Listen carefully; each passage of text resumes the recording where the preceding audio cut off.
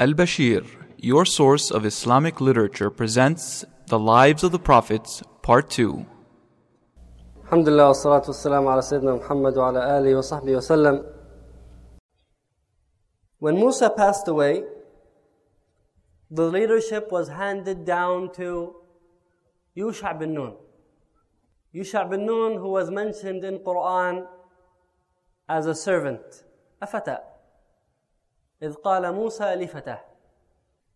Yusha bin Nun was a servant with Musa.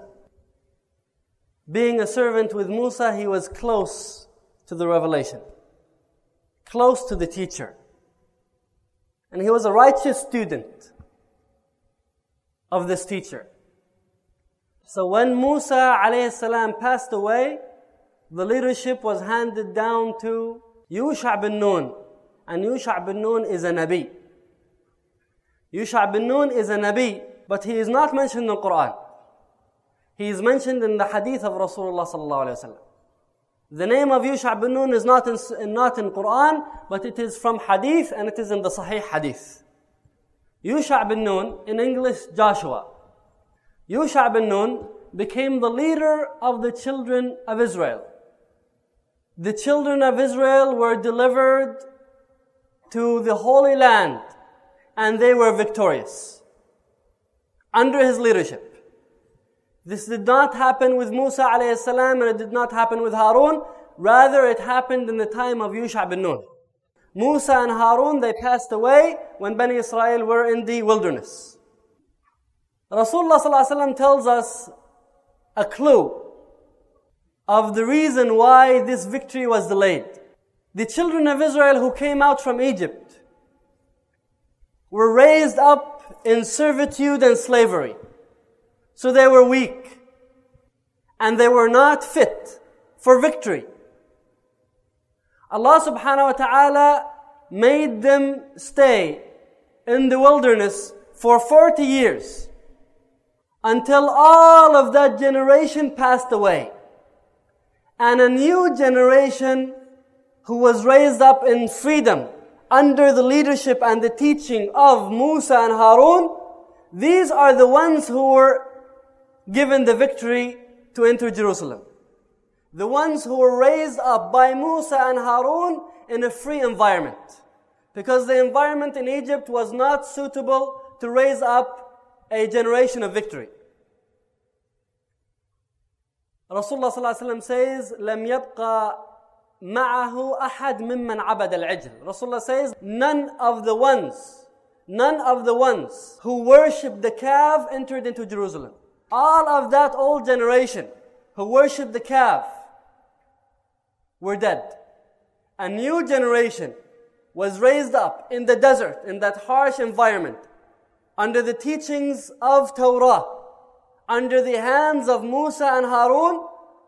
These are the ones who were qualified for leadership. We learn something interesting from them. There's no doubt that Musa is the greatest Nabi of Bani Israel. How come did the victory happen in the time of Yusha bin Nun? It tells us that it's not enough to have a leader. Musa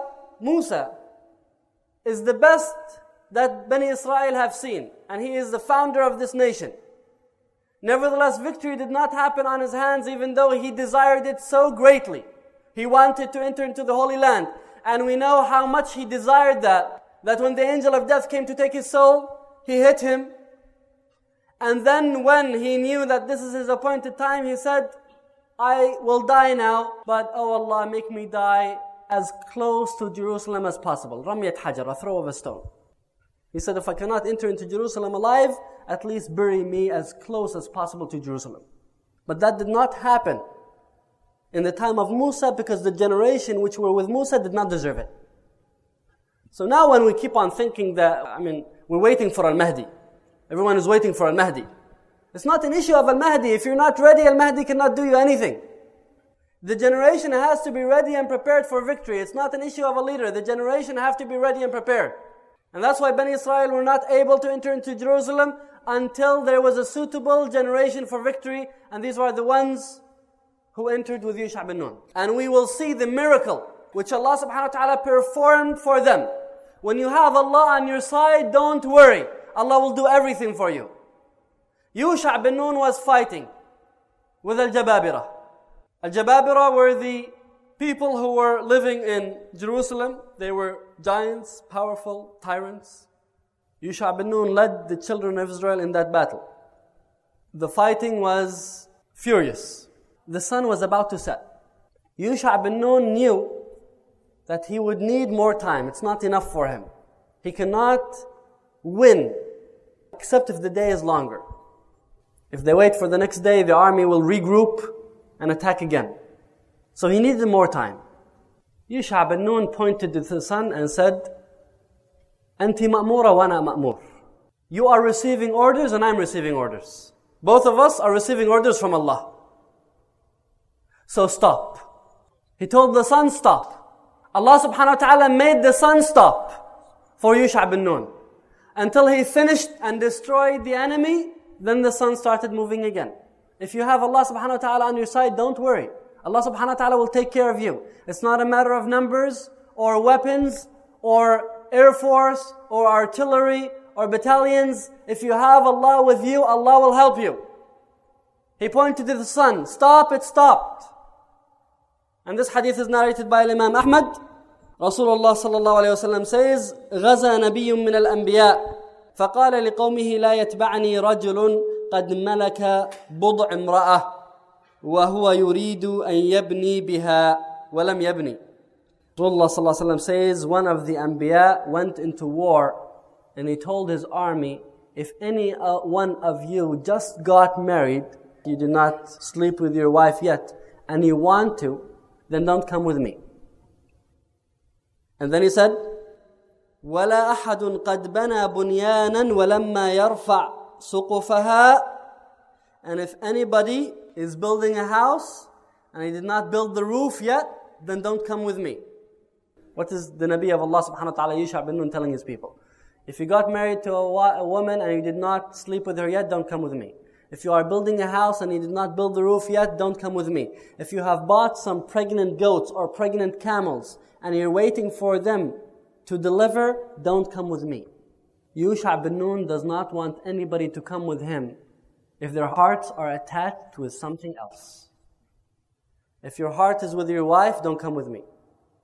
If your heart is with your house, don't come with me. If your heart is with the camels and goats, don't come with me. He's not looking for numbers. He could gather a crowd and take them to war. He said, no, I don't want to. This battle needs people who have ikhlas, who have sincerity. If you're coming and doing this half-heartedly, stay home. And then Rasulullah ﷺ says, فَغَزَى فَدَنَى مِنَ الْقَرْيَةِ حِينَ صَلَاةِ الْعَصْرِ أَوْ قَرِيبًا مِنْ ذَلِكَ فَقَالَ لِلشَّمْسِ أَنْتِ مَأْمُورَةٌ وَأَنَا مَأْمُورٌ اللهم احبسها علي شيئا فحبست عليه حتى فتح الله عليه. Rasulullah ﷺ says he fought until it was time of Asr, and then he told the sun, you are receiving orders and I'm receiving orders. Oh Allah, stop the sun. And Allah subhanahu wa ta'ala stopped the sun until he achieved victory and he won. This is the story of Sayyidina Yusha bin Nun. They won and they entered into Jerusalem. And they started expanding their nation under the banner of La ilaha illallah. Time passed, a few generations, maybe a few centuries. And then the enemies were regrouping and attacking again. And there was continuous jihad with Bani Israel. Under the leadership of one of their Anbiya, Bani Israel came to their Nabi. And they told him, send us a king so that we can fight under his leadership. Allah subhanahu wa ta'ala says, أَلَمْ تَرَ إِلَى الْمَلَإِ مِنْ بَنِي إِسْرَائِيلَ مِنْ بَعْدِ مُوسَى إِذْ قَالُوا لِنَبِيٍّ لَهُ مُبْعَثْ لَنَا مَلِكًا. Have you not thought about the group of the children of Israel after the time of Musa, when they said to a prophet of theirs, appoint for us a king and we will fight in Allah's way. They came to their Nabi and they told him, we want to fight in the sake of Allah. Their Nabi was very wise. قال هل عسيتم إن كتب عليكم القتال ألا تقاتلوا. He said, would you then refrain from fighting if fighting was prescribed for you? He said, you're asking for fighting, but when fighting is prescribed on you, will you fight? Because it's easy to claim that you're willing to fight. And people talk, but rarely do we find anybody walking the talk. People say that we're willing to fight in the sake of Allah subhanahu wa ta'ala, and they're giving out these sermons and everybody's motivated and encouraged, but then when it comes to the real situation, people back out. And the Nabi of Allah subhanahu wa ta'ala told them, he said, now you're asking for fighting. What if it is prescribed on you? Will you then fight? They said, definitely. وَمَا لَنَا أَلَّا نُقَاتِلْ فِي سَبِيلِ اللَّهِ وَقَدْ أُخْرِجْنَا مِنْ دِيَارِنَا وَأَبْنَائِنَا. Why shouldn't we fight in the sake of Allah when we have been driven out of our homes and our children? They have kicked us out of our land. How come we will not fight? And we will fight in the sake of Allah subhanahu wa ta'ala. And they gave their promises and they said, we will fight in the sake of Allah subhanahu wa ta'ala. Don't worry, we will fight. Allah subhanahu wa ta'ala says, فَلَمَّا كُتِبَ عَلَيْهِمُ الْقِتَالِ تَوَلَّوْا إِلَّا قَلِيلًا مِّنْهُمْ. But when fighting was ordered for them, they turned away. All except a few of them. We should never be fooled by the claims that we hear and the talk. Because talk is free. It doesn't cost you anything to talk. But fighting in the sake of Allah subhanahu wa ta'ala costs you a lot. You can make a claim that you will open Jerusalem if you want. Talking big is easy. But the sacrifice, and especially long-term sacrifice which jihad needs, that is difficult. Jihad is not only sacrifice, but it's a long-term sacrifice. And that is where people fail. If you are asked to sacrifice in one time, you could be fired up with a speech and then you would give out your money, for example, and you would sacrifice. That could happen. But when you're asked to sacrifice for a long period and you're suffering hardship for a long time, that is what causes people to fail. Bani Israel, they said, we're going to fight. Why shouldn't we fight? And we were driven out of our homes and driven out of our children. When Allah subhanahu wa ta'ala prescribed fighting on them, they didn't. But now it's too late to back out, because the order is already revealed. They asked for a king, they asked for a leader, Allah subhanahu wa ta'ala provided them with one. Their Nabi said, وقال لهم نبيهم إن الله قد بعث لكم طالوت ملكا. Allah subhanahu wa ta'ala has sent to you Talut as a king. Allah has appointed for you a king, and he is Talut. Now these people who asked to fight in the sake of Allah, they were the first ones to argue with the commandment of their Nabi. They came to the Nabi and they said, we want a leader. When they were provided with a leader, they started arguing and they said, we don't want it. They are asking for a king. Allah subhanahu wa ta'ala provided them with a leader, and then they said, we don't want him. Why? They gave two reasons. They gave two reasons why they disagree with the appointment of Talut as king. قالوا أَنَّى يَكُونُ لَهُ الْمُلْكُ عَلَيْنَا وَنَحْنُ أَحَقُّ بِالْمُلْكِ مِنْهُ وَلَمْ يُؤْتَ سَعَةً مِنَ الْمَالِ. Two reasons. Number one, he's not from the nobility. He's not from the noble families. Number two, he's not wealthy. These are the two reasons. How can he be a king when he does not belong to the high class? And how can he be a king when he's not wealthy? And this is the nature of Bani Israel. What they consider to be success in life is the status of which class you come from, because they always use race as an issue. Bani Israel, the Jews, it's an issue to them. We are the chosen people, we are the special people, you are the Gentiles, you are lower class. So race is important to them. And then the second issue, money. These are the criteria that they use. Race and money. And this is a disease that is in the hearts of the children of Israel al-Yahud. And it's also a disease that exists somewhat among us. We consider people to be successful according to how much money they have. What do they say? How much is he, what? Worth. How much is he worth? So we qualify the person according to how much money he has. When you say how much the person is worth, what are you talking about? His money. He's worth $1 billion, he's worth $1 million. If he doesn't have any money, he's worth nothing. His iman doesn't matter. His salah doesn't matter. His deen doesn't matter. If he doesn't have any money, he's worth nothing. Their Nabi is teaching them that this is wrong. He told them, إِنَّ اللَّهَ اصْطَفَاهُ عَلَيْكُمْ. Allah has chosen him among you. That's it. This is enough to settle the argument. Allah is the one who chose him. Don't argue. His ancestry, his ethnicity, his race doesn't matter. His wealth doesn't matter. Why? Allah has chosen him. So that could have been the end of the conversation. Allah has chosen him, period. But Allah subhanahu wa ta'ala wants to teach us how to choose leaders. Therefore, the Nabi has told them 2 qualifications you should be looking for when you're looking for a leader. They gave 2 reasons why he shouldn't be a leader. Their Nabi gave them 2 reasons why he should be the leader.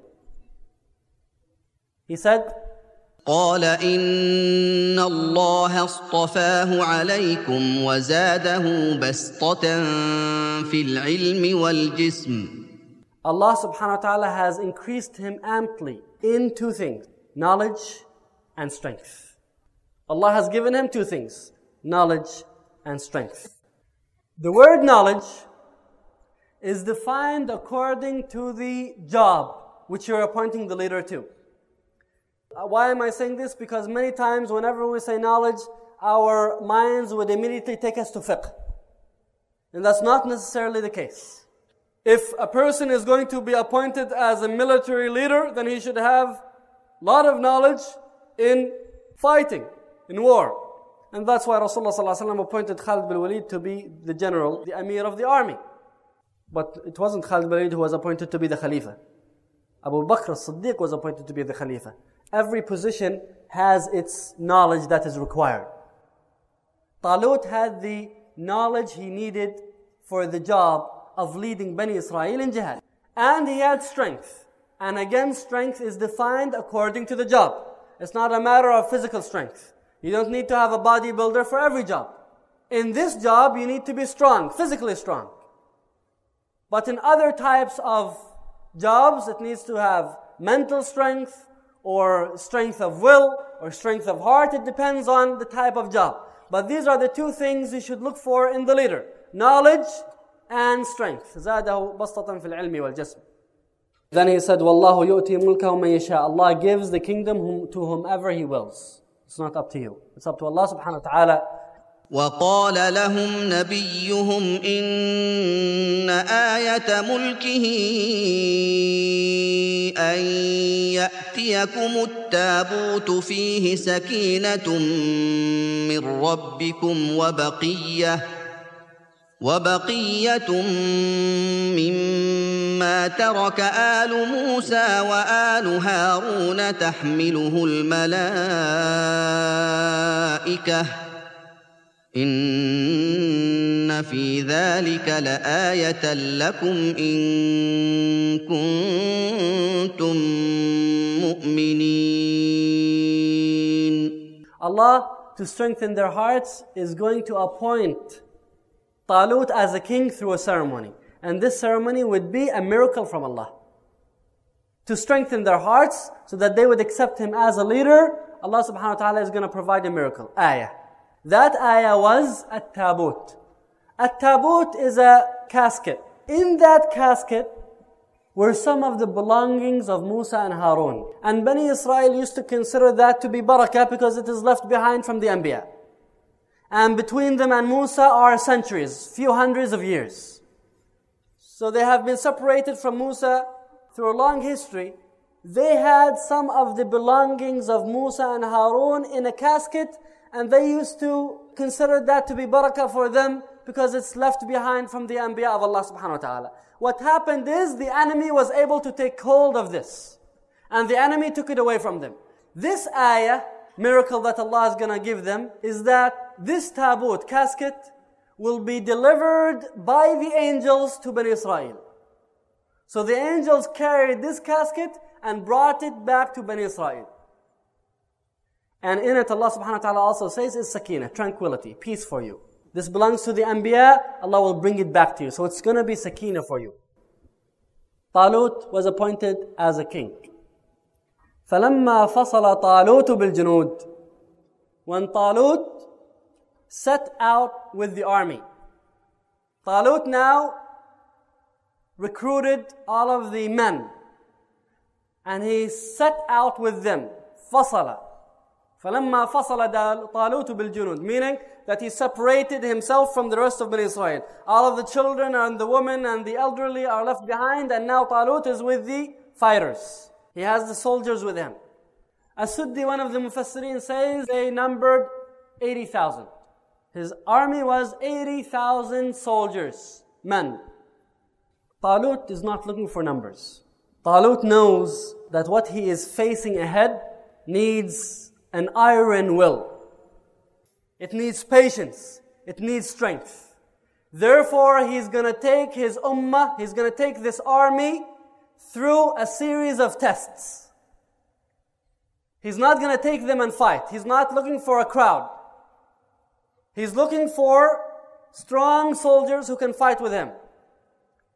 Because Talut, out of his wisdom, knew that if there are any weak soldiers with us, they're going to cause us more harm than benefit. And we know that from the seerah of Rasulullah sallallahu alaihi wasallam. In the Battle of Tabuk, the munafiqeen were coming to Rasulullah sallallahu alaihi wasallam, and everyone was giving an excuse to stay behind. One of them, they were inventing excuses. One of them even came and said, "Oh Rasulullah sallallahu alaihi wasallam, I fear the fitna of women. I don't want to go with you and fight because if I see women, then I would lose my mind." That is the excuse that he gave. He said, "Please let me stay here." Munafiqeen, they were coming to Rasulullah and everyone was giving an excuse. And Rasulullah sallallahu alaihi wasallam knows that there are munafiqeen and he's telling them stay behind. Allah subhanahu wa ta'ala says, وَلَوْ أَرَادُوا الْخُرُوجَ لَأَعَدُّوا لَهُ عُدَّةً If they were serious that they wanted to fight, they would have found ways to prepare for it. But they're not serious. They don't want to fight. These excuses are fake. If they were serious, if they were true in their intentions to fight, لَا عَدُّوا لَهُ عُدَّةً They would have prepared for it. Now they're waiting till the last moment and then they're coming and saying, I have business that is not done yet. Allah is saying, لَوْ أَرَادُوا الْخُرُوجَ لَا عَدُّوا لَهُ عُدَّةً If they were serious, they would have prepared for it early. And they would have been able to go. وَلَكِنْ كَرِهَ اللَّهُمْ بِعَاثَهُمْ فَثَبَّطَهُمْ وَقِيلَ قَعُدُوا مَعَ الْقَاعِدِينَ Allah did not want them to go out. So Allah subhanahu wa ta'ala made them stay behind. Allah does not want them to go out with His Nabi. Why? Because Allah subhanahu wa ta'ala says, لَوْ خَرَجُوا فِيكُمْ مَا زَادُوكُمْ إِلَّا خَبَالًا If they went out with you, they would have caused you nothing but weakness. These soldiers, if they come out with you, O Muhammad sallallahu alaihi wasallam, they're going to cause you weakness. Because when the battle starts and the screws are tightened, then they're going to fail. So instead of having a brother next to your side helping you in the battlefield, you're going to have somebody who is putting fear in your heart, telling you, let's run away. Therefore, Allah subhanahu wa ta'ala said, فَثَبَّطَهُمْ Allah did not want them to go out, and He told them, and Allah subhanahu wa ta'ala made them stay behind. Because if they went with you, they would cause you nothing but weakness, خَبَالًا Talut did not want this quality of people to come with him. He did not want them in his army. And we know in the Battle of Hunayn, because there were many new Muslims in the army, who just, after Fatah Mecca, there were many who just became Muslim when Rasulullah sallallahu alaihi wasallam opened Mecca.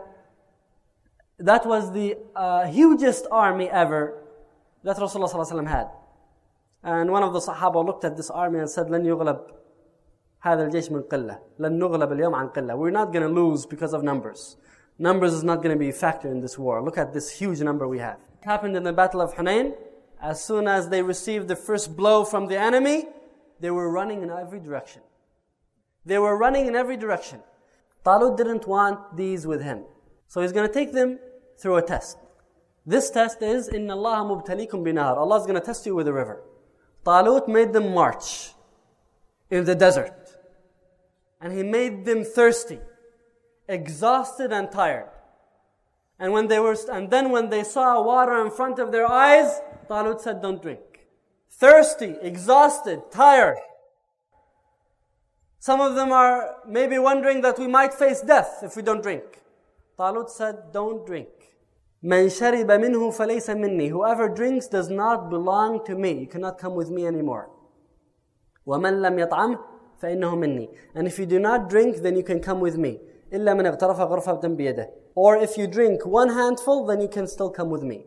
So you either don't drink, or if you drink, you only drink one handful. Just one hand. And one hand cannot take much.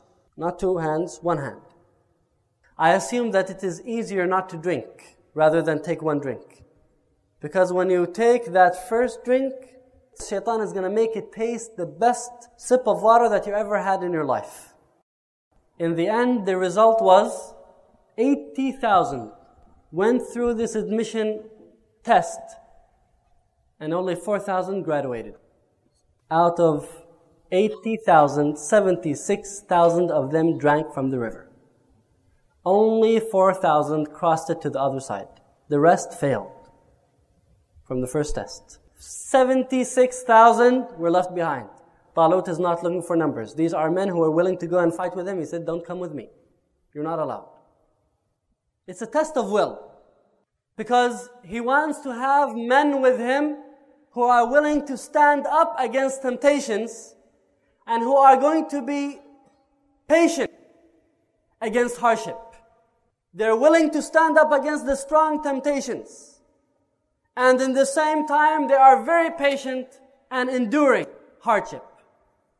In the end, 4,000 remained with him. When they crossed to the other side of the river and the ones who were left behind with Talut were only 4,000, then that was another test for them. Allah subhanahu wa ta'ala says, فَلَمَّا جَاوَزَهُ هُوَ وَالَّذِينَ آمَنُوا مَعَهُ قَالُوا لَا طَاقَةَ لَنَا الْيَوْمَ بِجَالُوتَ وَجُنُودِهِ. They said, we have no way of fighting Jalut. 4,000, do you want us to fight Jalut? Look at his army. There's no way. The believers, قَالَ الَّذِينَ يَظُنُّونَ أَنَّهُمْ مُلَاقُوا اللَّهِ. The ones who are sure that they are going to meet Allah, they said, كَمْ مِنْ فِئَةٍ قَلِيلَةٍ غَلَبَتْ فِئَةً كَثِيرَةً بِإِذْنِ اللَّهِ. How many times has a small group defeated a larger group with the will of Allah? It's not a matter of numbers. Who are these who are speaking? The ones who are sure that they will meet Allah. So they're not thinking in terms of this dunya, but they're thinking in terms of meeting Allah subhanahu wa ta'ala. The others are telling them, no, let's be real. Let's be real. 4,000 against this huge army, there's no way we can win. They're thinking in terms of the logic of this world. What they can see with their eyes. They see, I can see with my eyes a larger army, they can defeat us. They're not believing in the unseen. So now, another group failed. In the end, Talut was left with the pure, the best of the children of Israel. 314. Out of 80,000, 314 remained with Talut. The Sahaba of Rasulullah sallallahu alaihi wasallam, it is narrated that they said, we were told that the number of mujahideen or fighters which were with Talut was the same number as the ones who fought in the Battle of Badr. 310. More than 310. These are the ones who remained with Talut out of 80,000. Talut took them through tests that would separate between the men and the boys. Set them aside. Take the strong on one side and the weak and the unfit on the other side. In the end he was left with 310 or 314. These 314, Allah subhanahu wa ta'ala says about them, وَلَمَّا بَرَزُوا لِجَالُوتَ وَجُنُودِهِ. And when they faced Jalut وَجُنُودِهِ. Before that, Talut was taking them through tests to see how patient they are, how strong they are, how determined are they. But now, when they are facing the enemy, He's putting all of that aside. It's not your strength, it is not your patience, it is not your will. All of these are means. Now it is depending on Allah subhanahu wa ta'ala. So we use the means before. These means, you prepare for them before the battle. But then when you are in the battlefield, you do not depend on the means anymore. You depend on Allah subhanahu wa ta'ala. Rasulullah sallallahu alaihi wasallam lined up the army, gave them instructions and orders in the Battle of Badr, But then when it was time to fighting, what did Rasulullah do? He went on a hilltop and started making dua. Now you put your whole dependency on Allah subhanahu wa ta'ala. At that moment, when they were facing Jalut, what did they say? قَالُوا رَبَّنَا أَفْرِغْ عَلَيْنَا صَبْرًا. Now they are directing their call to Allah. Oh Allah, shower us or cover us with patience. Allahu Akbar. They're not asking for patience. They're saying, أَفْرِغْ عَلَيْنَا صَبْرًا. Oh Allah, cover us with patience. Because you don't need a little bit of patience. You do not need a small amount. You need a lot. So they said, أَفْرِغْ عَلَيْنَا. أَفْرِغ is like you have a big bucket and you're pouring it over someone. That is ifragh. أَفْرِغْ عَلَيْنَا صَبْرًا. Pour on us patience. وَثَبَّتْ أَقْدَامَنَا. And make our feet firm. وَانصُرْنَا عَلَى الْقَوْمِ الْكَافِرِينَ. And give us victory over the non-believers. The battle started. A huge army was fighting the small army, الفئة القليلة والطالوت. Jalut was the king of the enemy. Powerful, huge, strong man with arrogance and pride. Fighting in the battlefield, asking for anyone to challenge him. Who dares to fight me? Talut said, who will go out and get rid of him? Who will eliminate Jalut? He didn't get any response. A young man, short. He was described by Wahb ibn Munabbih as a short man. Came up to Talut and said, I will. Talut saw that this is a child, so he made the announcement again. Who will go and face Jalut? Nobody responded except this young man. And for the third time, nobody came except him. Talut said, then go.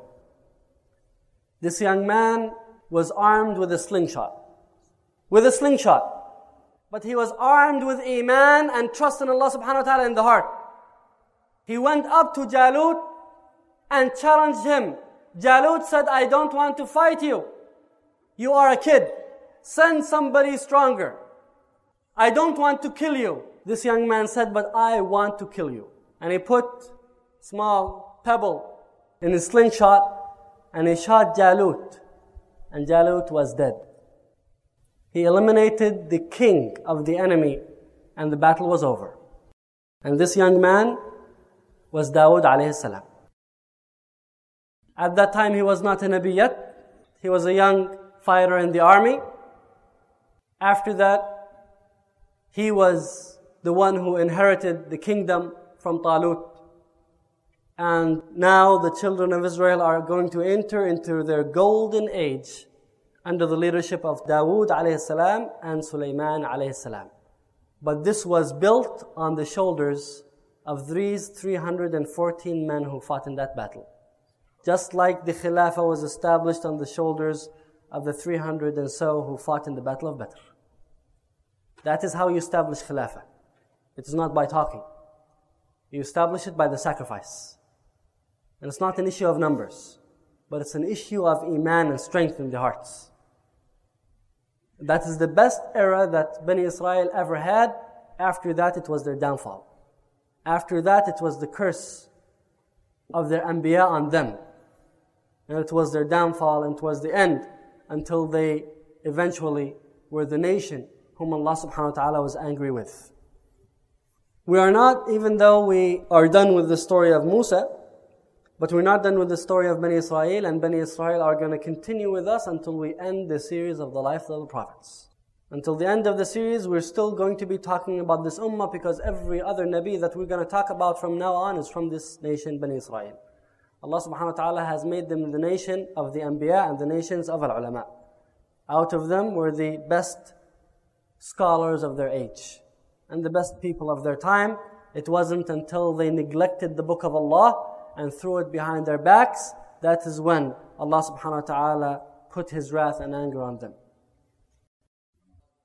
Allah subhanahu wa ta'ala says, فَهَزَمُوهُمْ بِإِذْنِ اللَّهِ وَقَتَلَ دَاوُودُ جَالُوتَ. Allah subhanahu wa ta'ala says, so they routed them by Allah's leave and David killed Goliath. وَآتَاهُ اللَّهُ الْمُلْكَ وَالْحِكْمَةَ وَعَلَّمَهُ مِمَّا يَشَاءُ. Allah subhanahu wa ta'ala says, and Allah gave him, David, the kingdom after the death of Jalut. وَعَلَّمَهُ مِمَّا يَشَاءُ.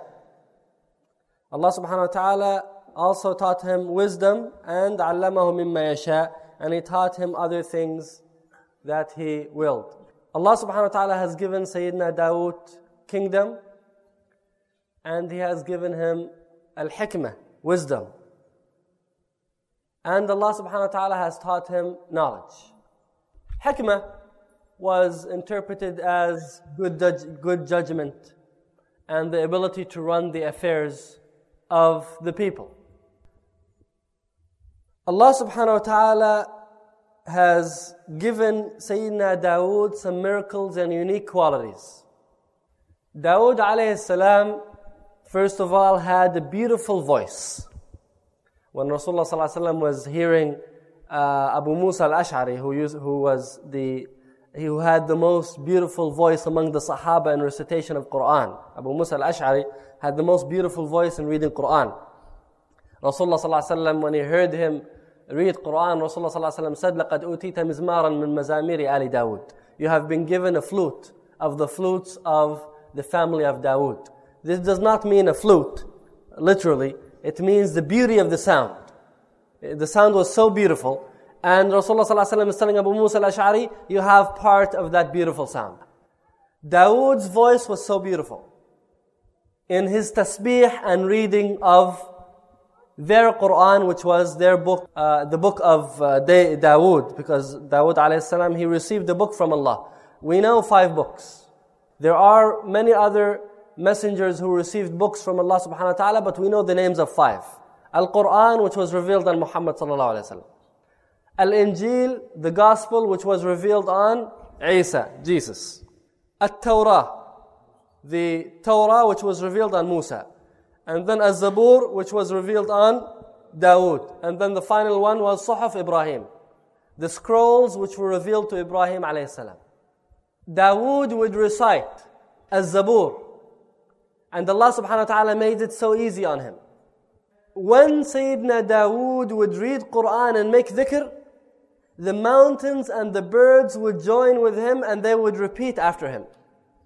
Allah subhanahu wa ta'ala says, وَلَقَدْ آتَيْنَا دَاوُودَ مِنَّا فَضْلًا يَا جِبَالُ أَوِّبِي مَعَهُ وَالطَّيْرِ. Awwabi means tarji', repeat after him. Allah subhanahu wa ta'ala is commanding the mountains and the birds to repeat after Dawood. Now imagine Dawood alayhi salam is reciting Quran and the mountains and the birds are repeating after him. Because everything around us is making tasbih of Allah subhanahu wa ta'ala. Allah subhanahu wa ta'ala says everything is making tasbih, everything is glorifying Allah subhanahu wa ta'ala, but you do not know they're glorifying. And what is the sound of lightning? Thunder. What is thunder? Thunder is a tasbih of Allah. يُسَبِّحُ الرَّعْدُ بِحَمْدِهِ وَالْمَلَائِكَةُ مِنْ خَيْفَتِهِ. Allah subhanahu wa ta'ala says that the thunder is making tasbih. That sound of the thunder is tasbih of Allah. It's glorifying of Allah. Now tell this to a scientist. Is going to say, what is this nonsense that you're talking about? You don't know. Let me explain to you what thunder is. He will tell you that thunder is the sound waves that come from the lightning. When the lightning strikes, it causes a vacuum in the air, and that shock wave travels through the air, and that is what you hear in the form of thunder. Well, tell him that is right. And then give him an example. Tell him, imagine that there is an ant or a kingdom of ants. These ants are scientists like you, and they want to do a research on human beings. They heard that there's a creation out there called human beings. So this advanced kingdom of ants, they want to study about this creature called human being. So they send an ant, a reporter, they send an ant to report about this human being.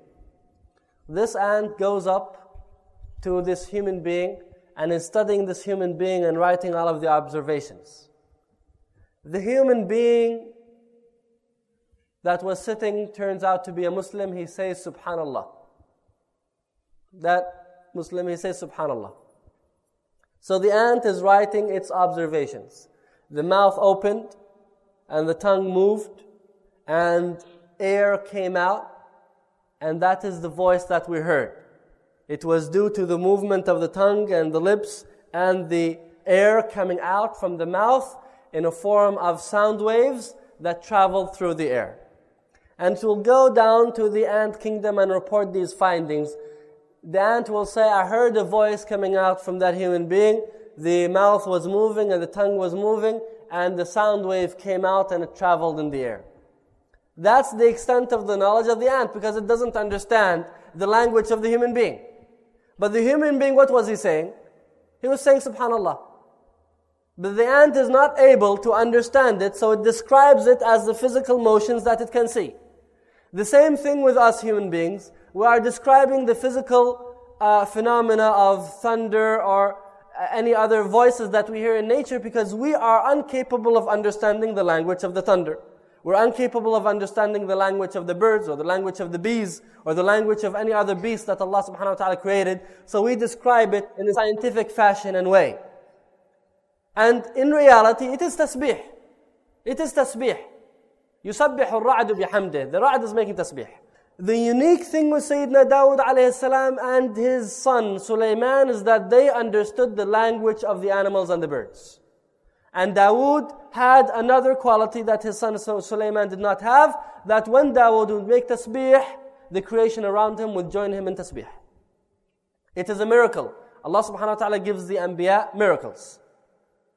Sayyidina Dawood would make tasbih, the mountains are making tasbih with him, and the birds are making tasbih with him.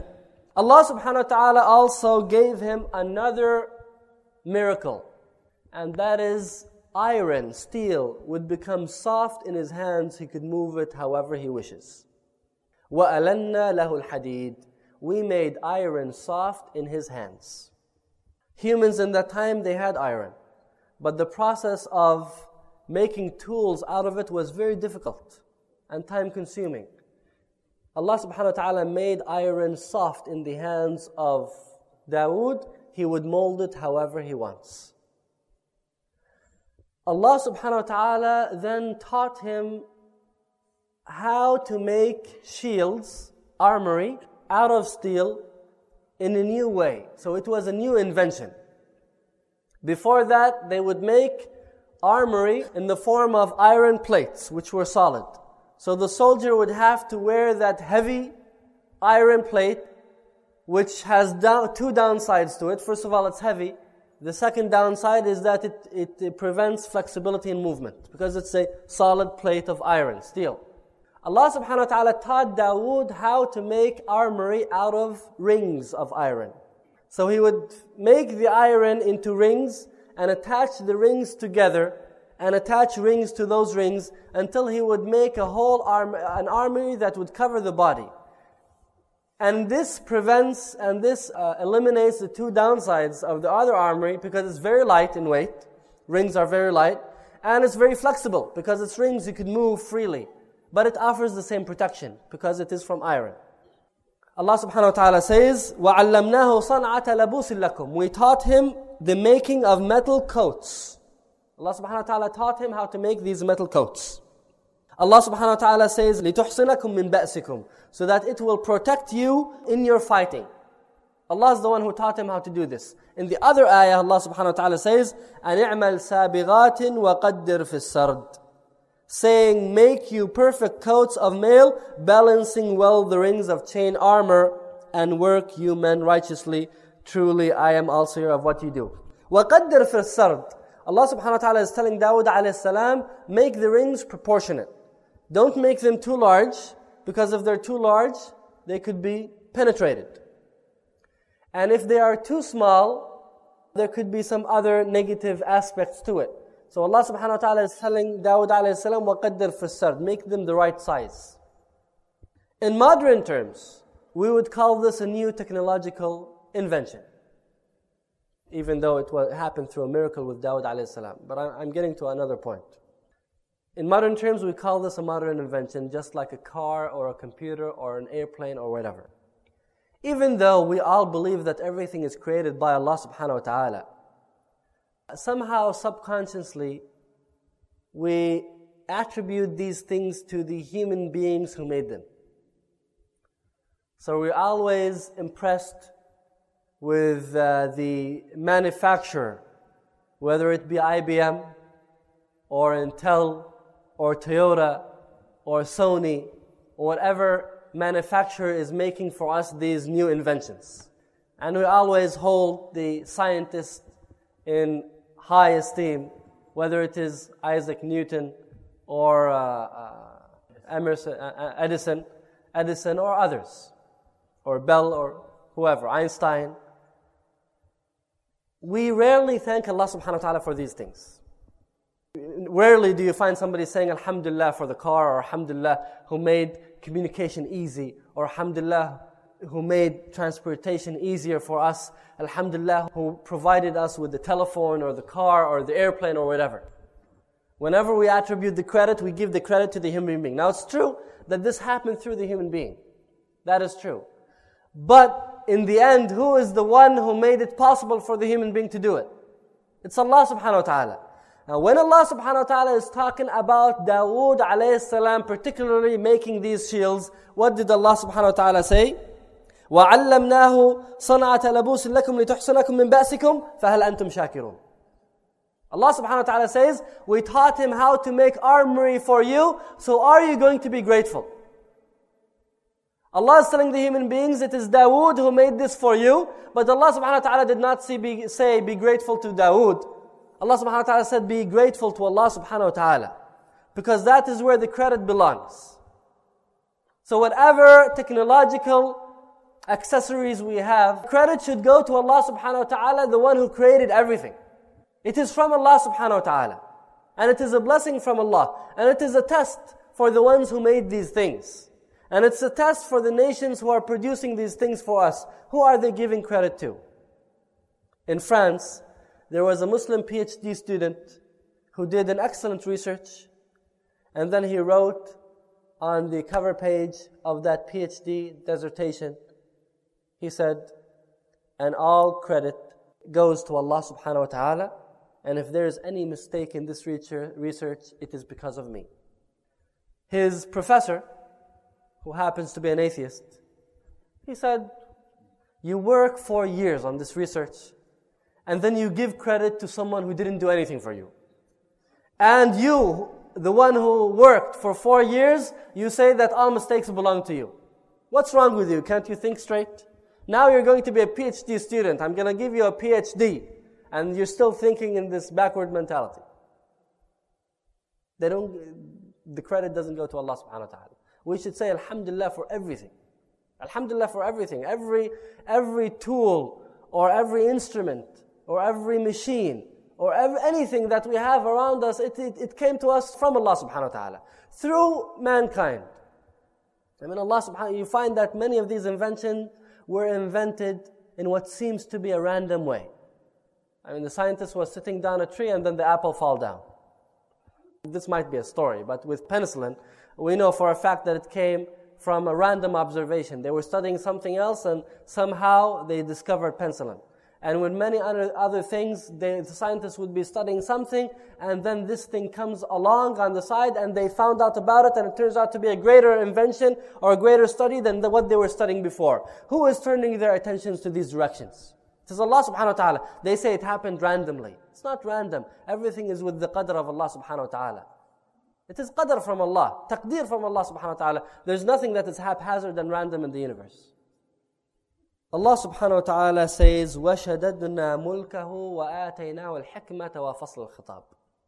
We made his kingdom strong and gave him wisdom and sound judgment in speech and decision.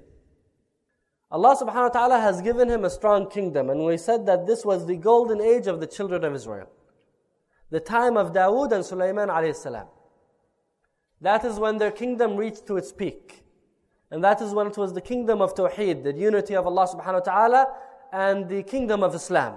After that, the religion was changing and children of Israel were going down. Allah subhanahu wa ta'ala has given him strength in his kingdom. His kingdom was strong. وَآتَيْنَاهُ الْحِكْمَةَ وَفَصْلَ الْخِطَابِ. And Allah has given him wisdom and the good judgment. وَفَصْلَ الْخِطَابِ. Allah has given him decisiveness. Being decisive is important for somebody who is in the position of Dawood alayhi salam. Dawood was a king, and he had to deal with enemies, he had to deal with internal problems, he had to deal with many difficult, conflicting situations. Therefore, decisiveness is important in such a situation. It is a quality that is needed for somebody in such a position. When you're dealing with militaries and you're dealing with enemies and you're dealing with huge nations around you and strong enemies, the issue of decisiveness is important. And decisiveness also is needed in court. See, there are some places where you need decisiveness, some places where it's not needed that much. In court, it's also needed. You have to have the decisive judgment. You can't go back and forth. You can't have one foot to the left, one foot to the right. You have to have a clear understanding of the situation and then a clear judgment. And Allah subhanahu wa ta'ala has given Sayyidina Dawood the decisiveness. Fasl al-khitab. He had the ability to study the situation and take a final judgment and go ahead with it. And then he would not retreat and not hesitate. Dawood alayhi salam reached to this stage after he went through training. See, people don't suddenly come out of nowhere with all of these qualities. We learn things through our knowledge and life experiences. Two sources. Knowledge on one side and life experiences from the other side. That is how we learn. And that is why we need to understand the importance of the concept of tarbiyah. Tarbiyah is important in Islam. Tarbiyah, training and raising up a person from one stage to another. You cannot have a revolutionary sudden change. Things have to go step by step. And Allah subhanahu wa ta'ala put the Sahaba in the furnace. He put them through the tests for years and years. So in the end, when they graduated with the highest certificates. Put the Sahabi in any situation, he will never fail. Because they went through trial after trial, test after test. In the school of Muhammad sallallahu alaihi wasallam, when they graduated in the end, Rasulullah sallallahu alaihi wasallam knew that he has left behind men who can carry the message. But they went through experiences and they learned from their mistakes. We're not born with all the qualities. The same with the Anbiya. With Rasulullah sallallahu alaihi wasallam, Allah put him through 40 years of preparation. He didn't become a prophet when he was born. Allah subhanahu wa ta'ala planned the life of Muhammad sallallahu alaihi wasallam day by day. Everything in the life of Muhammad sallallahu alaihi wasallam for the 40 years before prophethood was for a purpose. And the same thing with Musa alayhi salam, we already talked about this when he was raised in the palace of Fir'aun. That was an experience for him. And Yusuf alayhi salam. With Dawood alayhi salam, Allah subhanahu wa ta'ala also prepared him through some tests. We're going to talk about one of these tests, a sample.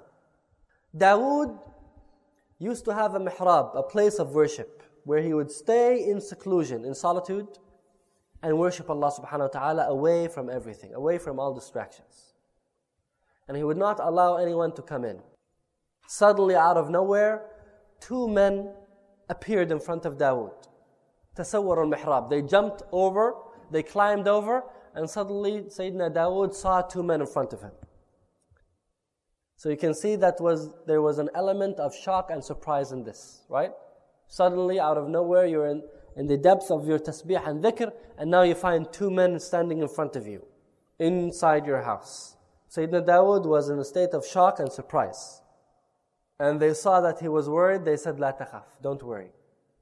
They said, وَهَلْ أَتَاكَ نَبَأُ الْخَصْمِ إِذْ تَسَوَّرُوا الْمِحْرَابَ إِذْ دَخَلُوا عَلَى دَاوُودَ فَفَزِعَ مِنْهُمْ قَالُوا لَا تَخَفْ خَصْمَانِ بَغَى بَعْضُنَا عَلَى بَعْضٍ فَاحْكُم بَيْنَنَا بِالْحَقِّ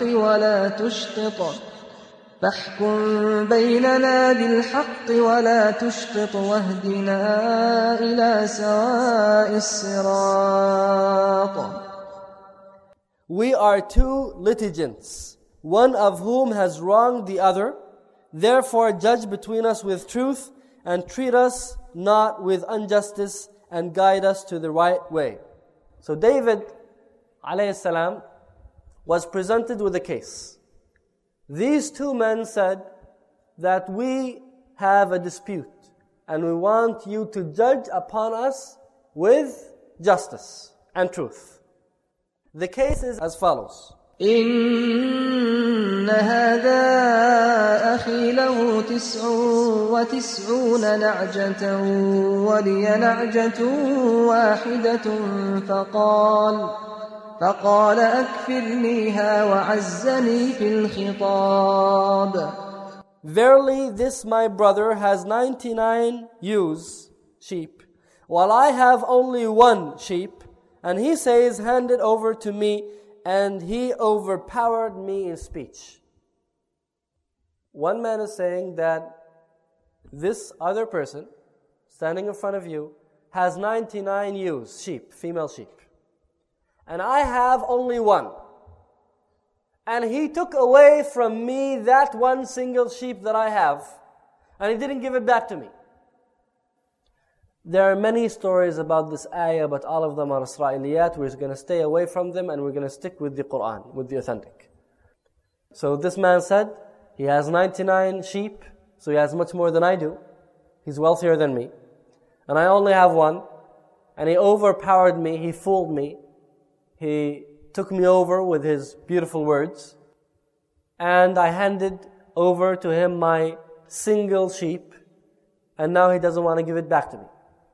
Dawood alayhi salam gave his judgment. He said, قال لقد ظلمك بسؤال نعجتك إلى نعاجه وإن كثيرا من الخلطاء ليبغي بعضهم على بعض إلا الذين آمنوا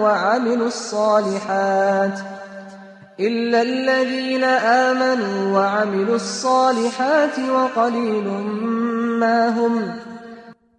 David said, he has wronged you in demanding your ewe in addition to his ewes. And verily many partners oppress one another except those who believe and do righteous good deeds, and they are few. Dawood alayhi salam said that he has wronged you. He shouldn't have taken away from you your sheep. And then Dawood said, and partners, they always wrong each other, except the few believers. Dawood alayhi salam is telling us, this is thousands of years ago, that most of the time partners, they wrong each other. Partnership, you usually find that every partner is trying to take over the other. And every partner is trying to outwit or try to outsmart the other one. And everyone is trying to work out the best deal for himself. And that always happens between partners, and there is an exception to that, and these are the ones who believe. And this is a warning to us that whenever you have a partnership, have it very clear. Have the terms clear, written down. That is very important in partnerships, to have clear agreements.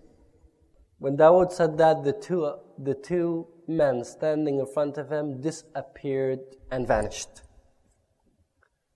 Without saying anything, they suddenly disappeared. Dawood immediately knew that this was a test from Allah and that he has committed a mistake. He knew. He didn't need anybody to tell him. What was the mistake of Sayyidina Dawood? He didn't listen to the other side. He heard one side of the story, it sounded very appealing.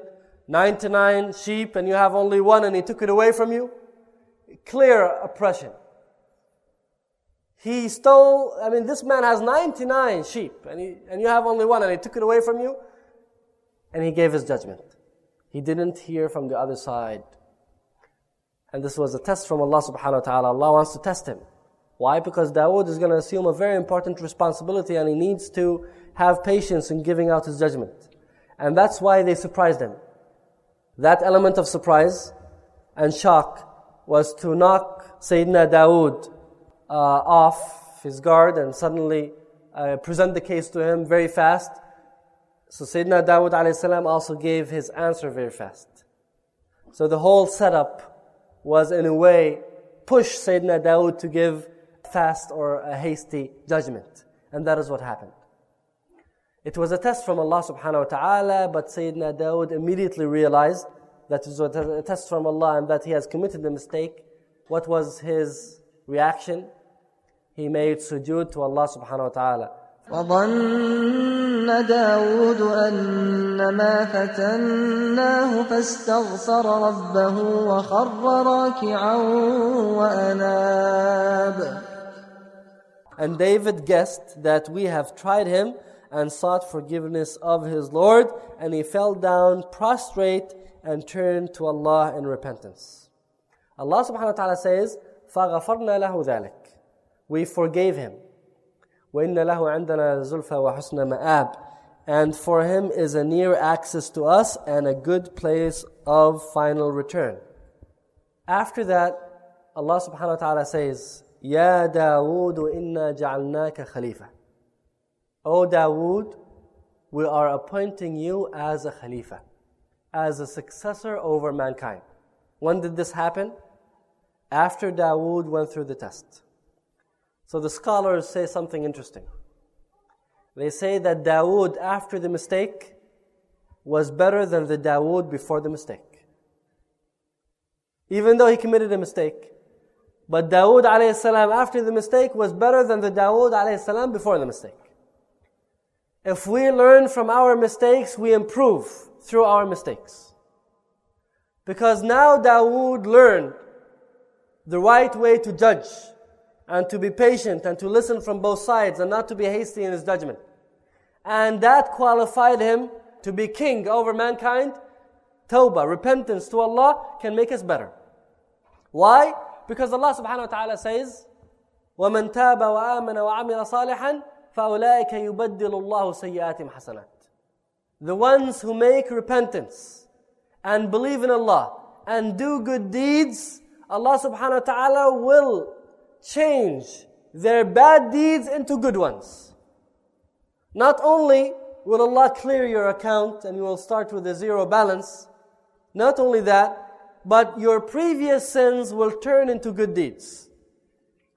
So the evil, imagine it, this dirt that you have in your past will turn into pure gold. Tawbah, that is tawbah, learning from mistakes. But we need to repent. Sayyidina Dawood, he asked Allah for forgiveness, Allah forgave him and became better. Same thing with Adam alayhi salam. He became a prophet. When did he become a prophet? Before the mistake or after? He became a prophet after he committed his mistake. Brought us down from paradise. He became a prophet after that. So we learn from our mistakes. But if we continue doing mistakes and we don't get the lesson and we don't get the point, and we fail from test to test, we don't benefit anything and we become worse. The point is to learn and to benefit from the experiences that we have. And then Allah subhanahu wa ta'ala said, فَحْكُمْ بَيْنَ النَّاسِ بِالْحَقِّ وَلَا تَتَّبِعِ الْهَوَىٰ.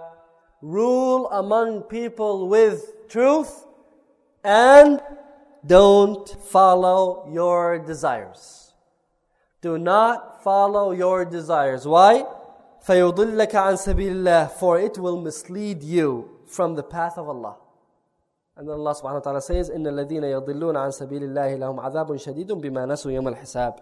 Those who wander astray from the path of Allah will have a severe torment.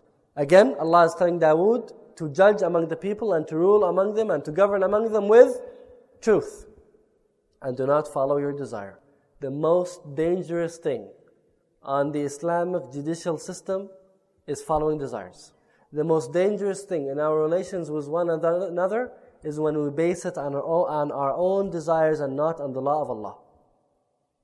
And as we say in Arabic, and I think this saying is also in English, al-adl fi nafs al-qadi. Justice is in the heart of the judge. The law can be on paper, but if the judge does not want to apply it, he can find ways around it. You can. Therefore, justice is in the heart of the judge. And that is why we can only have justice through true Islamic system. Why? Because you either have good laws and a corrupt judge, or you have a good judge and corrupt laws.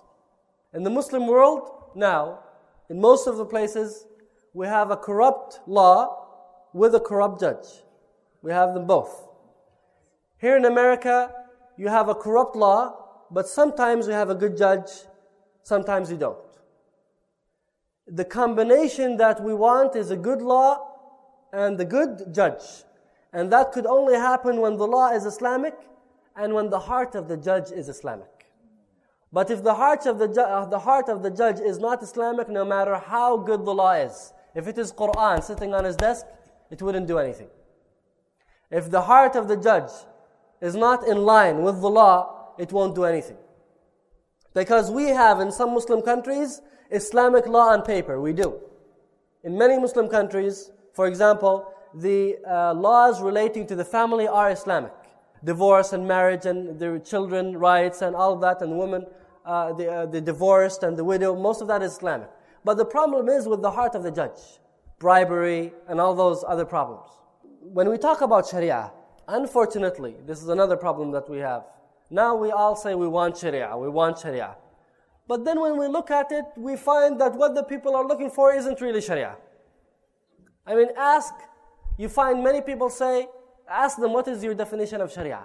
Why are you asking for Sharia? He says, we want them to cut the hand of the one who steals, and to kill the killer, and to stone the adulterer. Is that Sharia? Is that all what Sharia is about? And then they would say this certain country or that place is applying Sharia. Why? Because they would cut the hand of the one who steals and they would kill the killer. This is only part of a section of the Islamic law, which is the criminal code, the criminal law. That's it. I mean, do you think that Allah subhanahu wa ta'ala has sent all of the anbiya and all of the religions just to cut the hand of the one who steals and to stone the adulterer and to kill the killer? And then also, what segment of the society do these people make? The thieves and the killers and the rapists and the adulterers. What proportion do they make? It's a minority of the society. So all what Islam does is deal with these people, and the rest of us, we don't have any law to apply to us. Is that the Islamic law? Is that Sharia? That's not Sharia. That is only part of the Islamic law which is relating to the criminal code or the criminal section of law. The Islamic Sharia that we are searching for is based on one important pillar, and that is justice. Justice for everyone. If you're going to court, you would get a fair trial.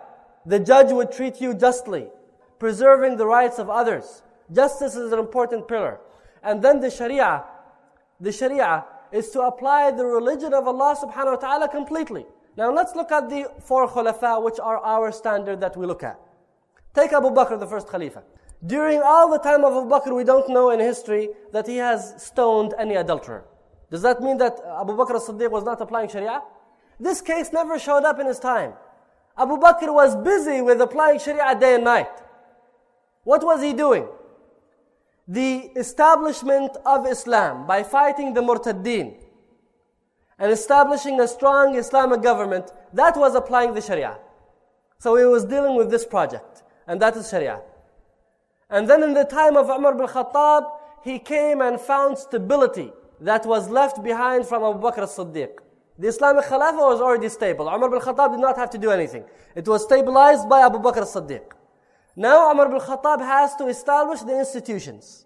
Because you already have stability, now you establish the institutions. So he made a diwan, which is the treasury, to take care of the salaries of the government employees and the army.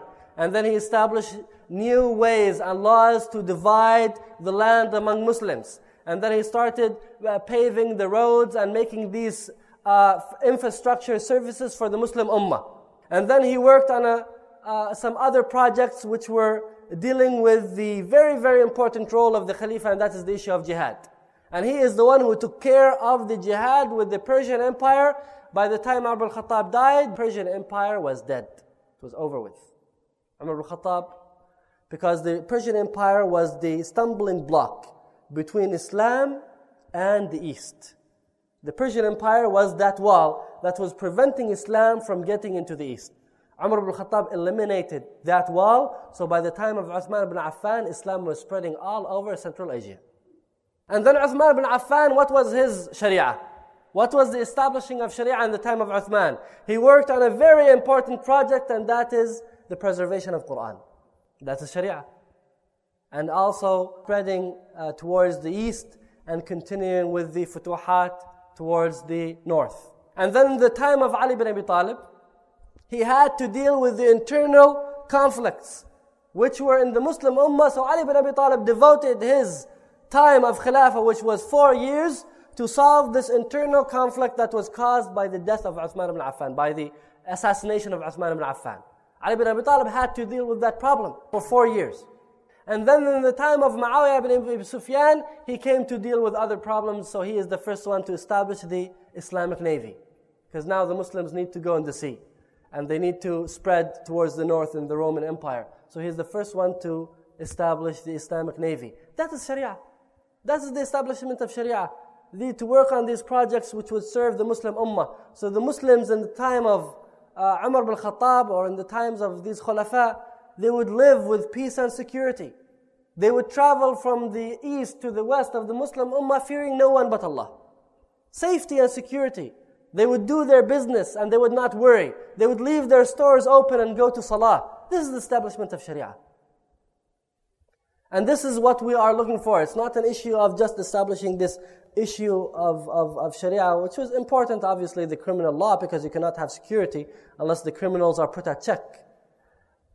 But Sharia is larger than that. Sharia encompasses everything that is Islamic. Iqamatul Deen, establishment of the religion of Allah subhanahu wa ta'ala. And a very, very, very important thing for the leader. وَلَا تَتَّبِعِ الْهَوَى. Don't follow your desires. Our problem now with Islamic work is that we always deal with others based on our desires. I have a certain problem with you. I continue with that problem, and I try to justify it from an Islamic point of view. So it's not Islam that is instigating my dealing with you. It is my hatred towards you, and then I'm using Islam to fulfill it. No, we should instigate our actions based on Islam. And then we push our desires to follow the direction of the Sharia. Wherever Islam goes, that is where we push our desire. And this is the jihad of the nafs. You don't do things according to what you want, you do things according to what Allah wants. You do it Allah's way, not your way. And that is a very difficult discipline. And that is a very difficult and important jihad. The jihad of your soul, to fight these internal conflicts that are going in your heart, to follow the law of Allah subhanahu wa ta'ala, and to follow what Allah wants from you. And that is the meaning of the word Islam. To submit to Allah. That is what it means. Submission. So you submit your will to Allah. You follow what Allah wants from you. سَمِعْنَا وَأَطَعْنَا. We listen and we obey. صلى الله على سيدنا محمد وعلى آله وصحبه وسلم تسليما كثيرا.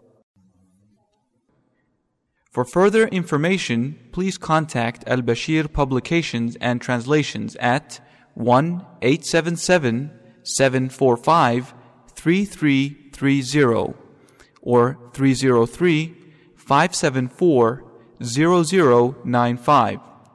Our fax number is 303-373-0943, or visit our website at www.albashir.com. That's www.al-basheer.com.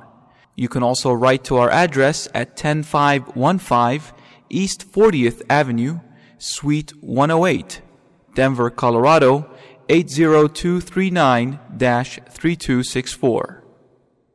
All rights reserved for Al-Bashir Company for publications and translations. No part of this series may be reproduced in any form without written permission from the publisher. Unlawful reproductions may prevent Muslim businesses from further producing quality programs.